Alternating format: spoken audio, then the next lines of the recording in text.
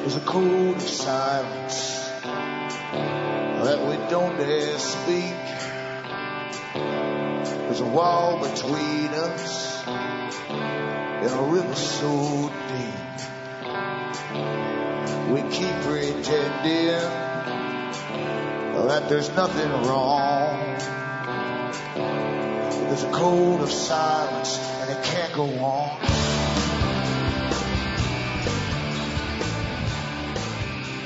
Hi folks, I am Alan Watt and this is Cutting Through the Matrix on November the 23rd, 2010. Now newcomers should look into cuttingthroughthematrix.com website and you'll see a whole bunch of sites listed there. These are the official sites I have, the only official sites I have. These are mine, anything else is bogus. And with my name on it, that is. And you should bookmark them for future use because sometimes I have problems with the main com site. And if you've got them bookmarked, you can get the latest shows for download for free. Now, there's hundreds of audios for download from all the sites listed there. They all have the same audios for download, and they all have transcripts in English for a lot of the talks I've given for download as well in print up. And if you want transcripts in other languages, you will also see listed there alanwattsentinel.eu, and you can find transcripts in other languages there for download and print up. But as I say, they all carry the same audios. And while you're at it too, remember you're the audience who bring me to you. If you are getting something out of the histories I'm giving you and I've given you in the past, and how I fill in the little blank spots that are left out in the news, deliberately of course, then keep supporting me, and you can do so by buying the books and the discs and so on I have for sale at cuttingthroughthematrix.com. I don't ask to get backed by advertisers. In fact, I turn them down. And that way I've got a freer hand to do things. But I need your support to keep going. So buy the books and donate and so on to keep me going. Remember, from the US to Canada, you can use a personal check to buy the books or the discs. And you can also use an international postal money order, PayPal for donations or to purchase. If you want to purchase something, send the donation followed by an email with your name, address and order, and I'll get it out to you. Some people just send cash. And across the rest of the world, same idea, you can have cash. So far, they're still exchanging it at banks, although everything's dropping like crazy right now, and plus they tack on an incredible exchange rate. And you can also use Western Union, which is kind of steep. If you're in Europe, for instance, you can use MoneyGram, which is a bit cheaper.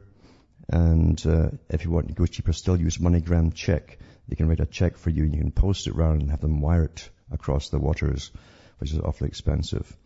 And if you post it, it'll take about 7 days to get to you by air. And that hopefully will help me to keep these sites going and keep doing what I'm doing. Because, as I say, we're going through the biggest transformations in history since the Industrial Revolution, really. And that's what the big boys said themselves many years ago in their talks, their big meetings on their plans for the world. These are the greatest changes we've seen in an awful long time. It's not just cultural changes, but they also mentioned that vast movements of people would go across the world from one country to the next and so on. Well, we've seen that over the last 10 years or more, in fact.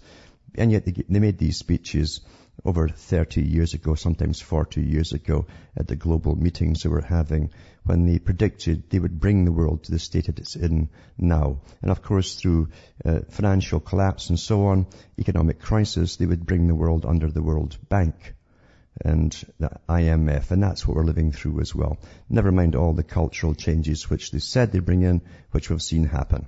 We're living through a script. A script, though, that's incredibly well organized.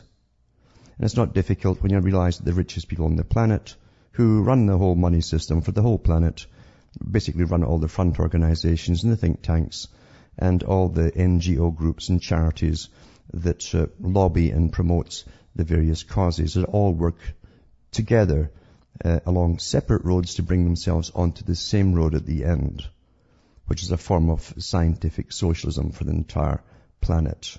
But of course run by the big boys at the top, who've always been there. Back with more after this.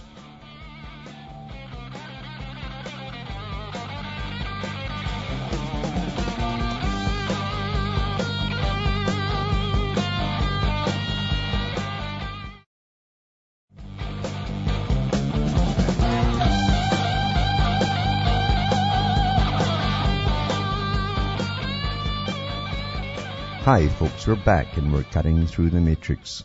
As I say, we're living through a script and you have to delve into your histories to fit the puzzles together, because there's like lots of puzzles within puzzles, and it's only here and there you get little scattered pieces of information. Sometimes just one paragraph in some thick, dry, old, dusty book, and you put that together with other dry paragraphs or liners, one-liners, and comments or statements by authors and big movers.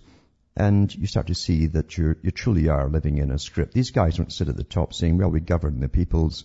They sit at the top and they plan a particular type of future. And it's no secret really, once you get into them, that you find their problem has always been not just how to get power or maintain power. It's how to keep power over the general public. And you do get the sense, because these guys at the top do go over their histories, and they look carefully at rebellions and revolutions down through the ages, and they don't want them to have to be repeated on themselves, where they're ousted, especially when they have an agenda at stake. And their whole idea, in all sides, in all parts, it doesn't matter if it was communist or capitalist or whatever, they were into the same thing, sharing the wisdom between scientists with their international science meetings on how to use science to make the people more docile and compliant and more content with whatever lot they were handed by the big boys at the top, and whatever kind of system they were given to live in as well.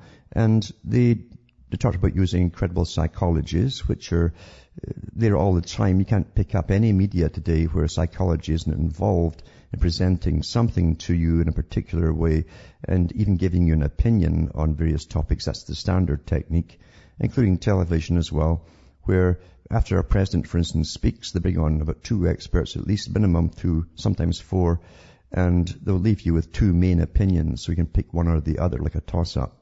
But really, why would you need them if you heard the guy speak himself? Why would you need 4 interpreters to tell you what the president just said? You see?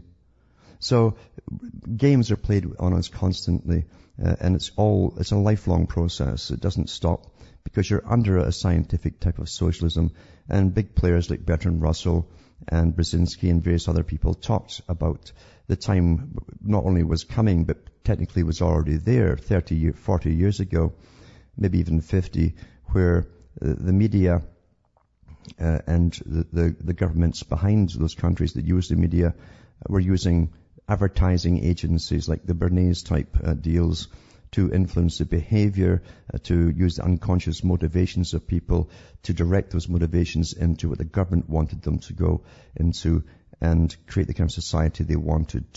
And they've got it really. They've got it. And strangely, along with it too, there was a revolution going on at the same time, and it was authorized by these same people who wanted to keep control. Interesting, really, when you look at it, we always think of those in power as kind of static and wanting to maintain a type of system that doesn't change very much, maybe more compliant people, but not really for change. And the opposite is true. They wanted to create a different kind of society.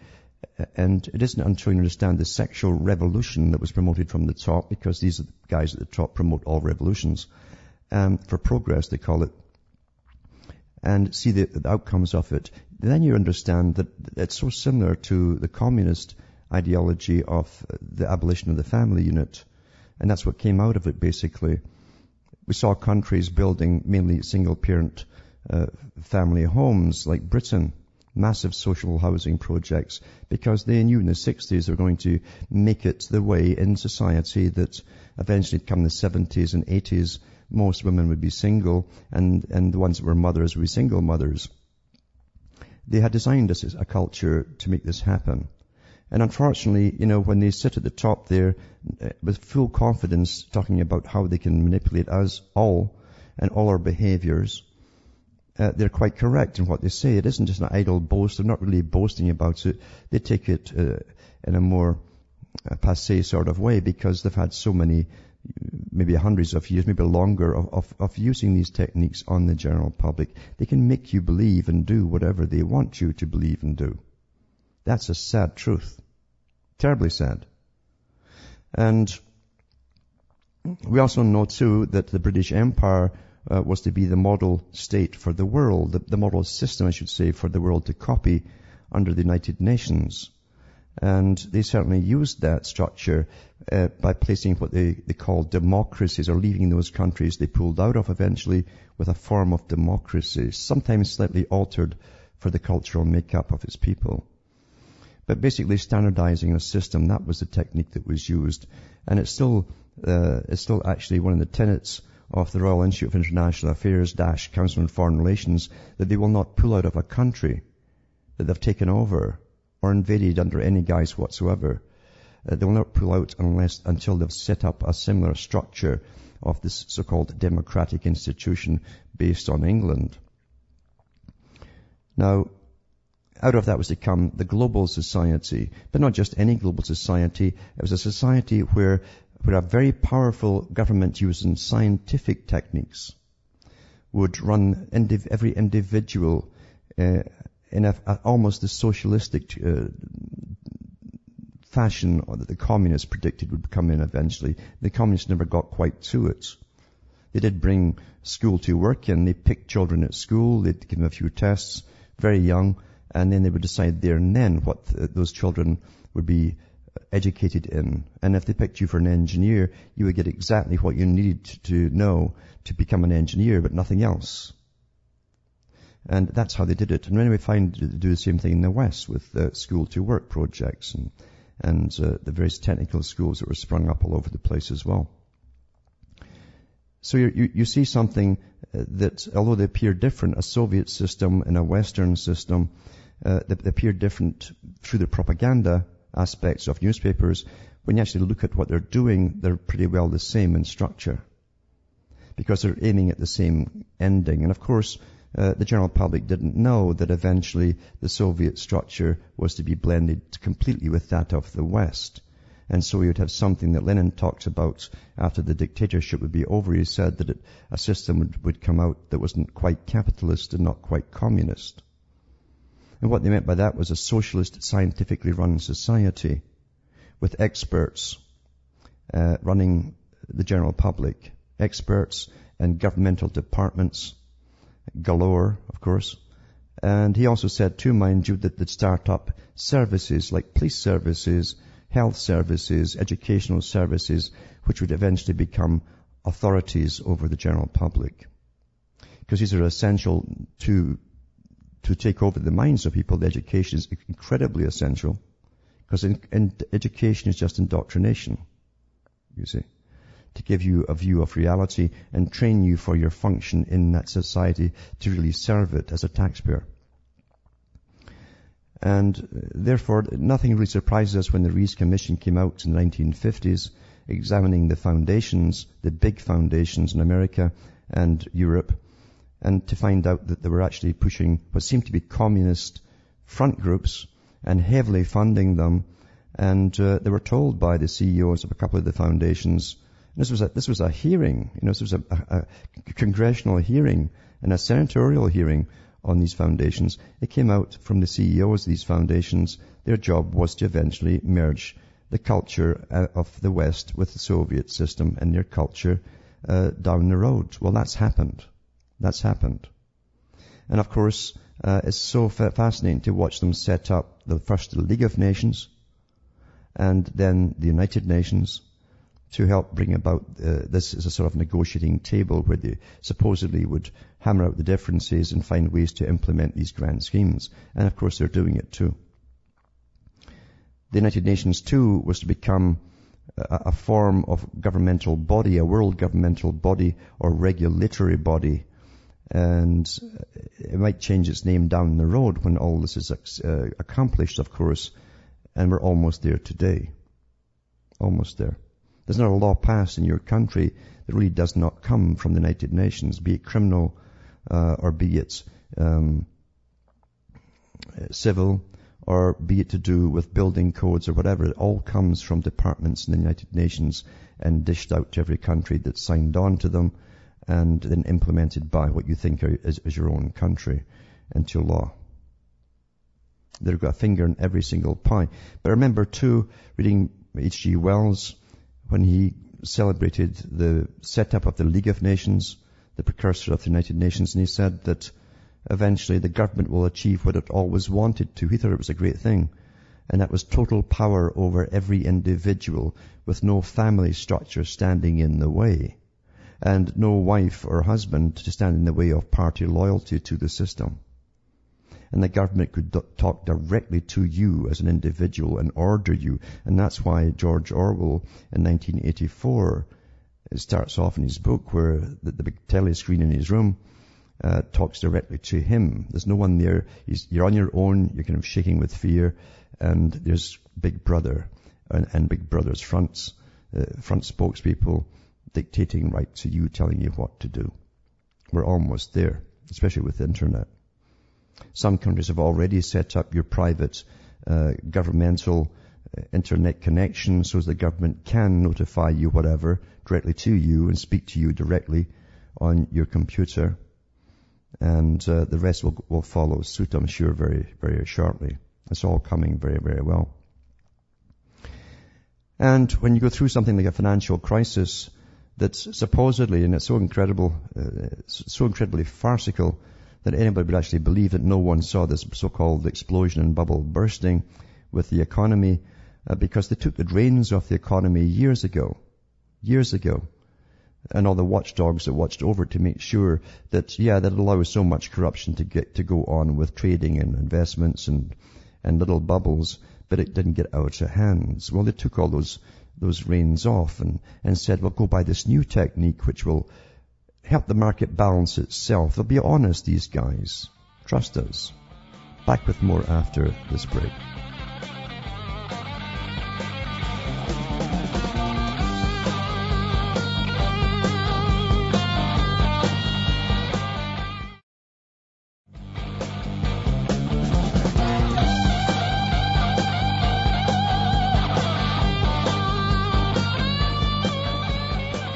Hi folks, I'm Alan Watt. We're cutting through the matrix, just talking about the big script that we live through and how it so reminds me of, again, Orwell's portrayal of a time when a form of martial law would be used to the extreme. Incredible security under the constant threat of terrorism internally and traitors and so on, which we're going through now. We always have that in the reign of terror by your government. And he showed you that the proles, the ordinary folk, really don't count much because they don't do much. They don't do much inquiry, thinking. They're pretty powerless. They're kept out of the picture. They go along. They're really apolitical, most people. If you leave them alone, they're pretty... Once they're out of university and they get over that wild phase of their indoctrination by professors, they go back to just sitting back, having a good time.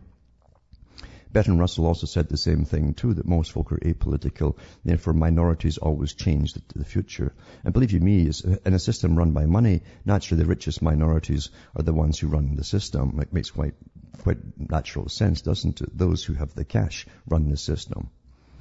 And we are run by foundations. Now, to show you too the agendas that they have, I'm going to put a link tonight to the site. Is called Global Governance 2025 at a Critical Juncture, it's called. And it's put out by the International Security Society or something. It's also put up by the CIA.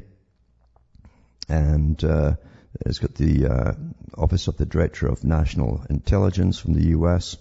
And it's also got some inquiries to the Counselor to the National Intelligence Council and to the EU Institute of Security Studies as well. These are the guys who put this together. So if you don't think you're living through a script, well, go back and watch your comedies on television and enjoy yourself, because you're living through a script. Anyway, they have the plan for global governance, and it's to be here long before 2025. But in 2025, various things will come together that might cause disruptions within what once were nations, you see, because we're in the process right now of becoming not nations, and really we're called states at the moment. Every country is called a little state by the United Nations, and eventually we have to get dissolved into regions. They're already doing this in places like Canada with accords. Just punch up Canadian accords and American accords, American-Canadian accords, and you'll see all these different agreements that mayors and provincial leaders and state senators have signed with cross-border integration for sharing all resources and so on, energy, that kind of stuff. And that's the setup for your regionalization, which the United Nations laid down 40, 50 years ago. So I'll put this link up. You can go through it at your leisure. Global Governance 2025 at a Critical Juncture. That's only one of many of their put-outs by the big think tanks and committees that help run the world for their masters. And part of it too is to move people, as I say, under Agenda 21, which is also called Sustainable Development now. That was on the UN's website. So many folk were talking about Agenda 21 that they tried to give it different names because it got such a bad name by people who were watching them. And they were spreading the word, so they changed it to Sustainable Development, Millennium Goals, that type of stuff. And part of it is to move all the folk from the rural areas into the big cities, overcrowded cities. And of course, they're going to bring you down as your population starts to die off and let you all die off in these big overcrowded slum cities. That's why, by the way, if you've been wondering why your cities haven't had road repairs and major repairs for the last 30 years or so, it's because they knew what they were going to do with you down the roads. Why put the cash in when eventually those big places will one day get bypassed or simply bulldozed? Russia plans to move its people to big towns, it says here. And this comes out from the Sydney Morning Herald in Australia. It says the Kremlin is considering the biggest geographical redistribution of its population since Joseph Stalin's forced deportations of entire nationalities in the 1940s. Under the plans, which were leaked to the Daily Vedomosti newspaper, most of Russia's 141 million population would be concentrated in just 20 urban centers. At present, they're spread sparsely over 1/5 of the Earth's surface. That's why they're so healthy. You see, they're spread out. About 90% of Russia's towns are relatively small, with populations of 100,000 people or less, many of them in remote locations. Again, that's why they're healthy and less crime in those places. The crime is all in the city. The leaked plan said such places had no future and were not worth developing. Does that ring a bell? As I say about your dilapidated roads and everything everywhere else. Instead, it proposed relocating people to 20 giant urban centers where Russia's main natural resources, such as oil and gas, were located. Unlike in Stalin's day, when people were forced to move at gunpoint on the often spurious grounds that they were enemies of the people or Nazi collaborators, relocating would be optional and encouraged on economic grounds. And of course it'll be on economic grounds because it'll make it so darn difficult to live in the country and by taxations like they do in Canada. That's what they're doing here to get us all off the rural areas, massive taxations, that they'll make it happen one way or another. Much of rural Russia is dying as young people move to towns and cities, and entire Soviet-era settlements which were built around just one or two factories are no longer economically viable.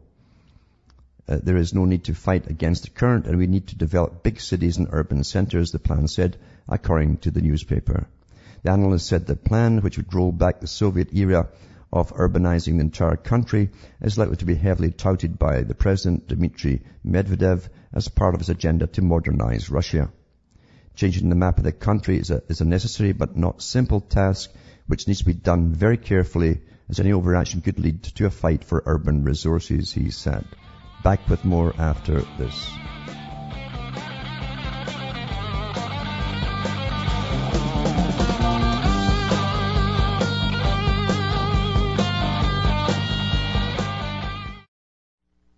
You're listening to the Republic Broadcasting Network, because you can handle the truth.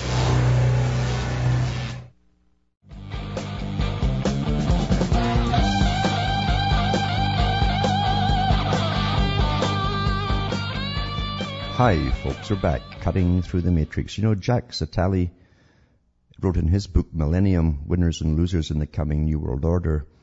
I think it was published around 2000 or so. He talked about the takedown of America especially, and some other countries, and he mentioned, and he is a big player at the United Nations, still is.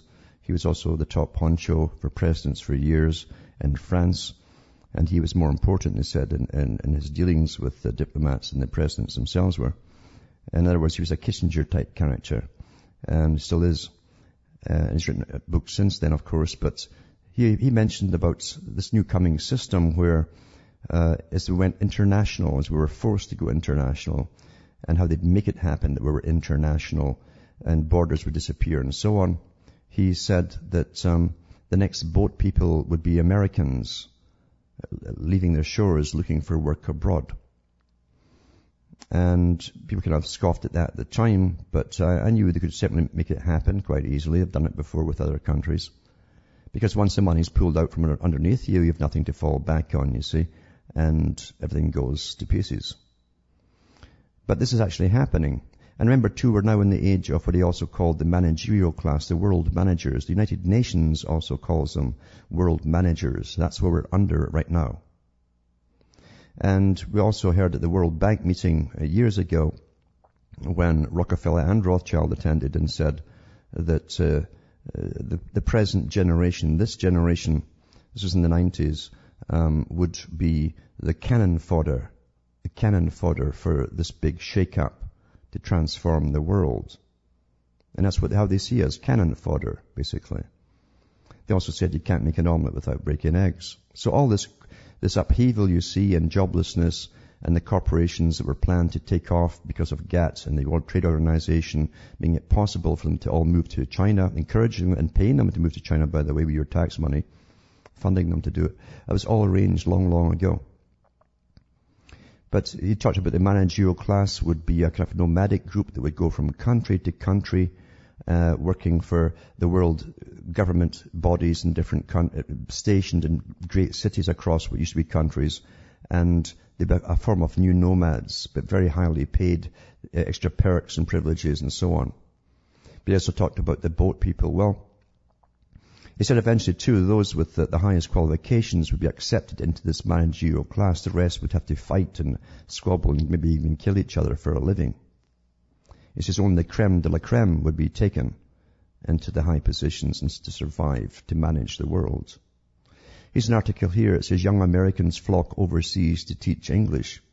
Then he gave you a story where one guy, for instance, gave an example of one fella who was given the chance to either leave and go abroad and work or do some menial job back home. He went abroad. And it says, like tens of thousands of young Americans with degrees but few jobs, Saltzman, 23, took off for South Korea to teach. The only requirements were no criminal record and a bachelor's degree in anything. And the school paid his airfare, putting him up in a small apartment while buying him a ticket home when his contract ends. South Korea is the hot spot for such jobs, but untold thousands of new grads are teaching in Vietnam, Thailand, Hong Kong, Japan, and China, where parents are gung-ho for English. These schools are interested in pronunciation, being able to make conversation, not rules of grammar, says Dave Sperling, 48, who runs a web-based business in Los Angeles, helping foreign schools and recruiters find teachers. And in an economy still shedding jobs, it's boom time for Asian schools looking for U.S. grads, and a boon for young people like Salzman. I should just mention here, I've got lots of people abroad who are doing these teaching jobs who get in touch with me, even in China. And the standard of living is definitely way higher than what left.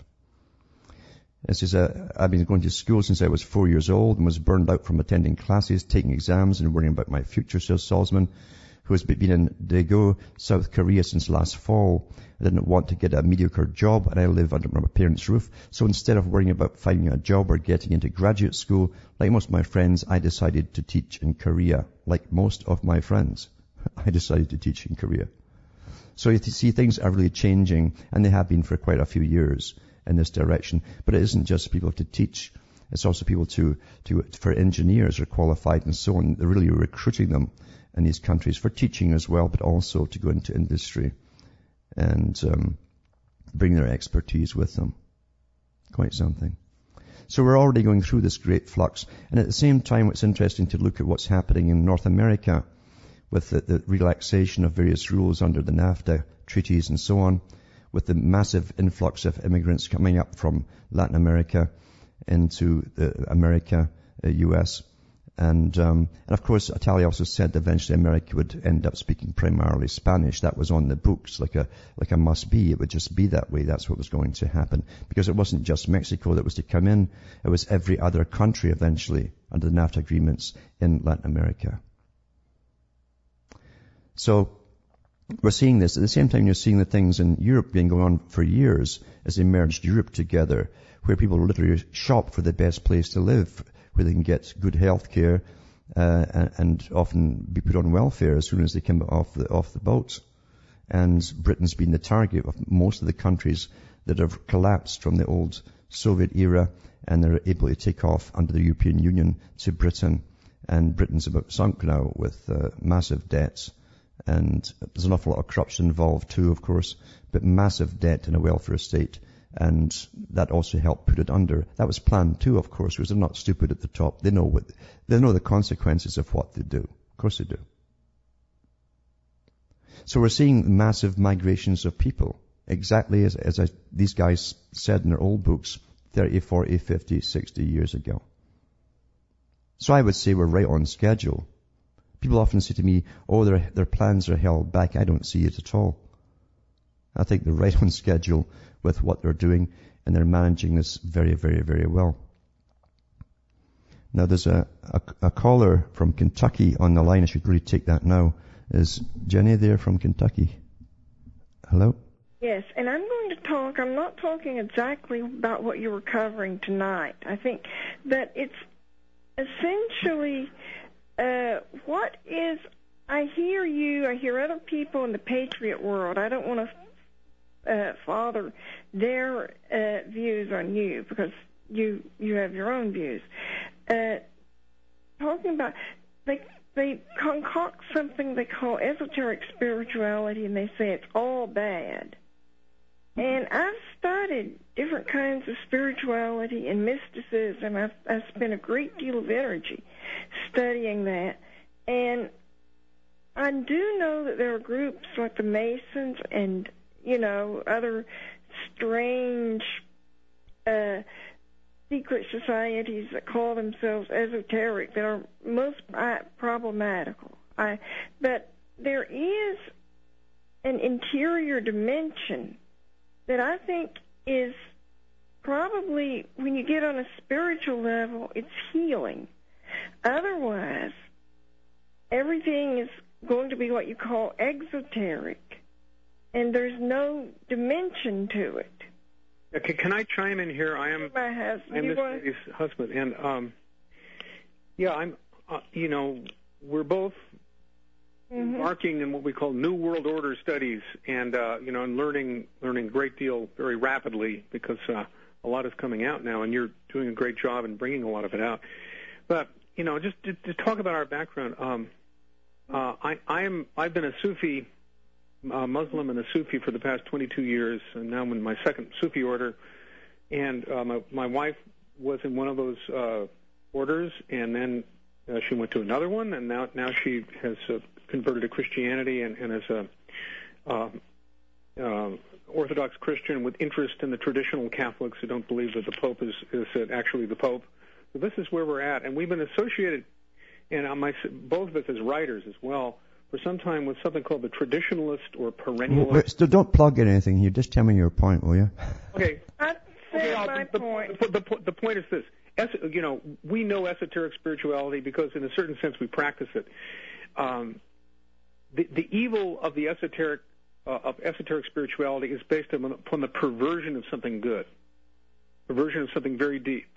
And this isn't understood by Henry Macau, by you and by John Coleman. Macau will simply say something like, well, these Kabbalistic, Masonic, Jewish international bankers. Well, there are probably people exactly like that. That's a good description. But Kabbalah is not just evil. It's not just an evil control system, that was concocted by. Don't give us a lecture on it, because what you're explaining is your take on something and your belief in something, but you surely must have a deeper point. Is give you our view of how esoteric spirituality is a good thing. It's perverted by the powers that be and by the New World Order and put to an evil use. A friend of mine sent you a book by René Guénon called The Reign of Quantity and the Signs of the Times. We got some other books we'd like to send you that will make this point, so I don't have to take all the time on the air. Okay. Mm-hmm. Well, I haven't seen that come in, but no. Anyway, I will look for it for sure. But I don't know what you're saying. I understand, because you're talking about a spiritual side of nature or man, which is getting knocked out of him right now in a materialistic society. And of course that is happening. And of course the worst horrors come out.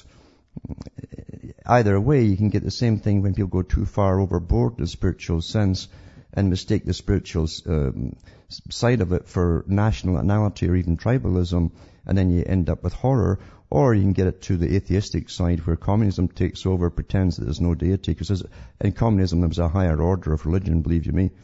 And then they start slaughtering people because they're just animals. So you're quite right in that respect. Now we're getting reduced today to the quantum physics, basically. We're just little molecules running around. In fact, they've actually told us through one theory that was pushed big time that we're just like a virus, and whatever we do or say or whatever motivates us is the end compilation of billions of cells that are all trying to survive, and they make you what you are when they emerge at the surface, basically. Whatever comes out your mouth is not your brain saying so. It's the compilation of billions of cells that are all trying to survive over each other. That's what they're trying to say that humanity is, just basically a machine. And of course, we're more than machines. We have the ability to take life, absolutely. It's the easiest thing to take life like any other animal. But we also have the ability to spare life as well. So we have choices which animals don't have. We definitely have choices. And unfortunately, in a materialistic, totally materialistic world, as we're getting basically decimalized and counted and numbered and stamped, and we're just numbers on computers, that's what we are today. We're not really people anymore. We're losing the value of the spiritual side of humanity. So I quite agree with what you're saying there. Now, the thing is too, you got to understand that the Kabbalah was utterly changed a long time ago. And if you go into Egypt too, you'll find the early tracings of Kabbalah, which were different again. And you've got to understand too that power is always power. Any elite who has the ability to read and the rest don't, will always use that power to maintain themselves and mislead others. And you can lose yourself as well in spirituality if you're not careful. You understand what you're dealing with too. Carl Jung really expressed so much in his writings because he dabbled in both sides of things, from the psychological side, the psychiatric side, and from the spiritual side. And he was also aware that the coming system, he said, was like an iron curtain over the world of bureaucracy and people and numbers, and not seen as humans at all. That was his biggest fear, he said, before he died in his last book. And he's quite right. That's what we have. We've got civil services, agencies, we've got organizations, groups, all fighting over materialism. A known called the reign of quantity, where everything is quantified and the qualities, Yeah, that's right. That's right. You don't consider them to exist, yeah. Which is why you don't know what a human being is. And the thing is too, under all the guise of fairness and liberalism, believe you me, liberals are the most unjust of all, because under the guise of freeing everybody, if you don't agree with them on anything, they do not allow your opinion to count at all. In fact, they'd rather kill you, which we saw in the Soviet system too.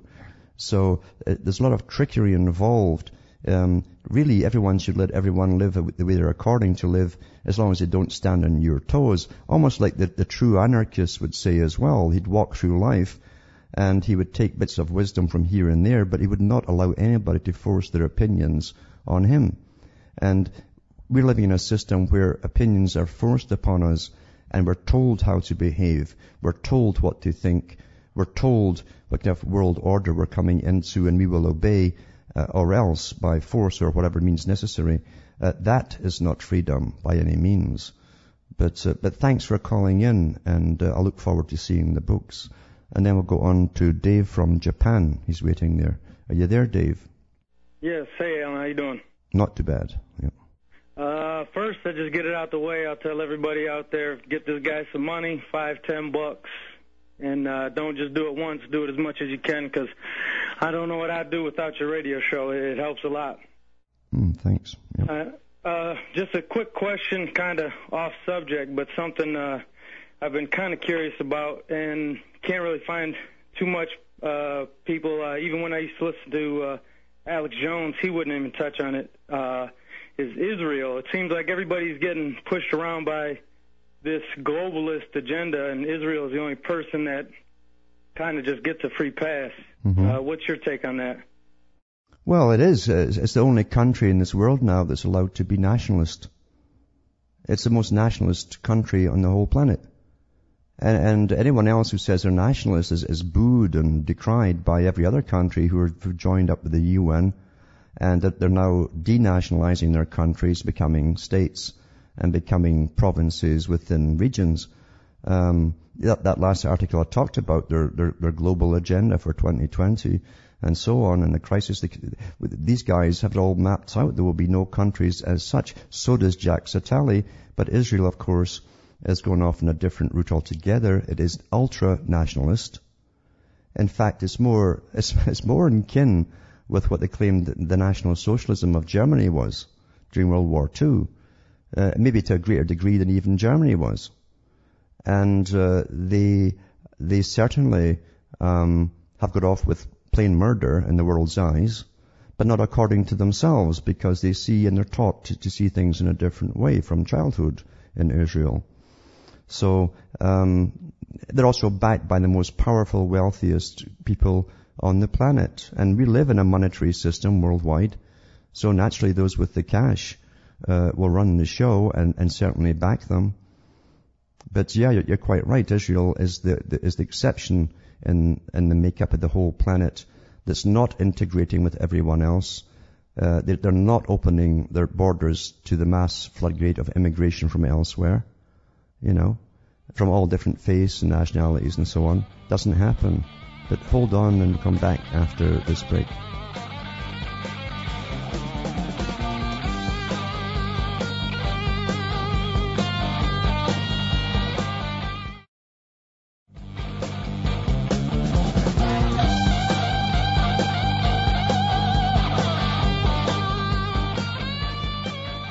Hi folks, we're back, cutting through the matrix. And is Dave still there from Japan? Yes, sir. Yes.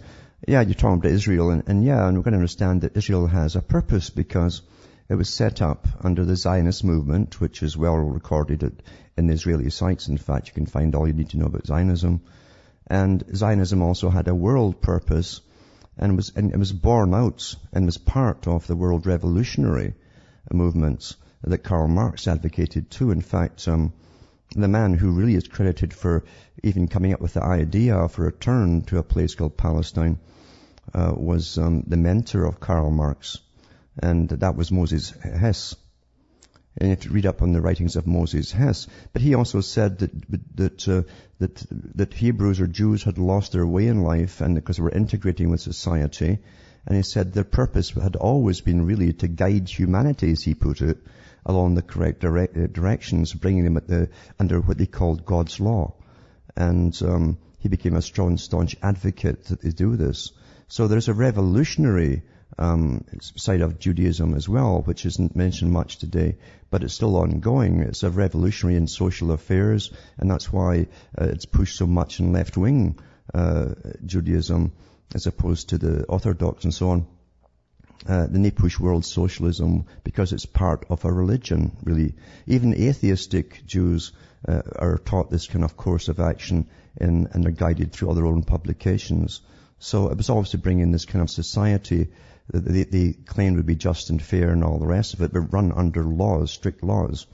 However, it wasn't the first time that had happened, because you have to understand too, there was a first Jewish revolution, and that culminated in AD 70 when the diaspora began. They were kicked out of the Holy Land, because what the revolution they had there was not just based in that area, it was based across the ancient world, wherever they congregated and had their own neighborhoods. They hoped to get a worldwide revolution going. In the ancient times, they were actually proselytizing at that time and taking recruits. So it's interesting to see it culminating in what's called the New Israel.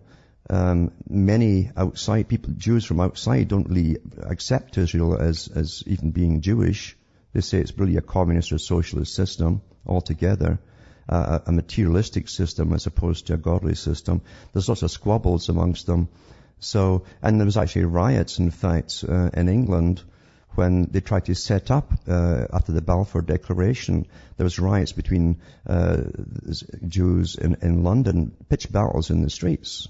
And the police were involved because they did not want this type of Israel to be set up. They said that the Israel was to be set up, led by God, not by men. And of course we know that Rothschild, it's well documented in Morley's books on Rothschild, that he funded, even in the 1800s, they were funding Russian Jews into Israel, and that really sped up after they had the communist revolution. They were allowed to pass into Israel without problems from the Soviet system, and many of them were atheistic and hardened communists. And that left-wing policy still runs them today in a communistic fashion. Yeah, but they're backed by the most powerful lobbies on the planet.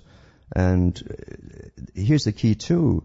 If it's a natural way, then everyone else should be just as nationalistic, and we wouldn't be in the mess we're in today. Think about that. Think about that. Yeah. See, all right, well, thank you for taking my call, and I'll let you go.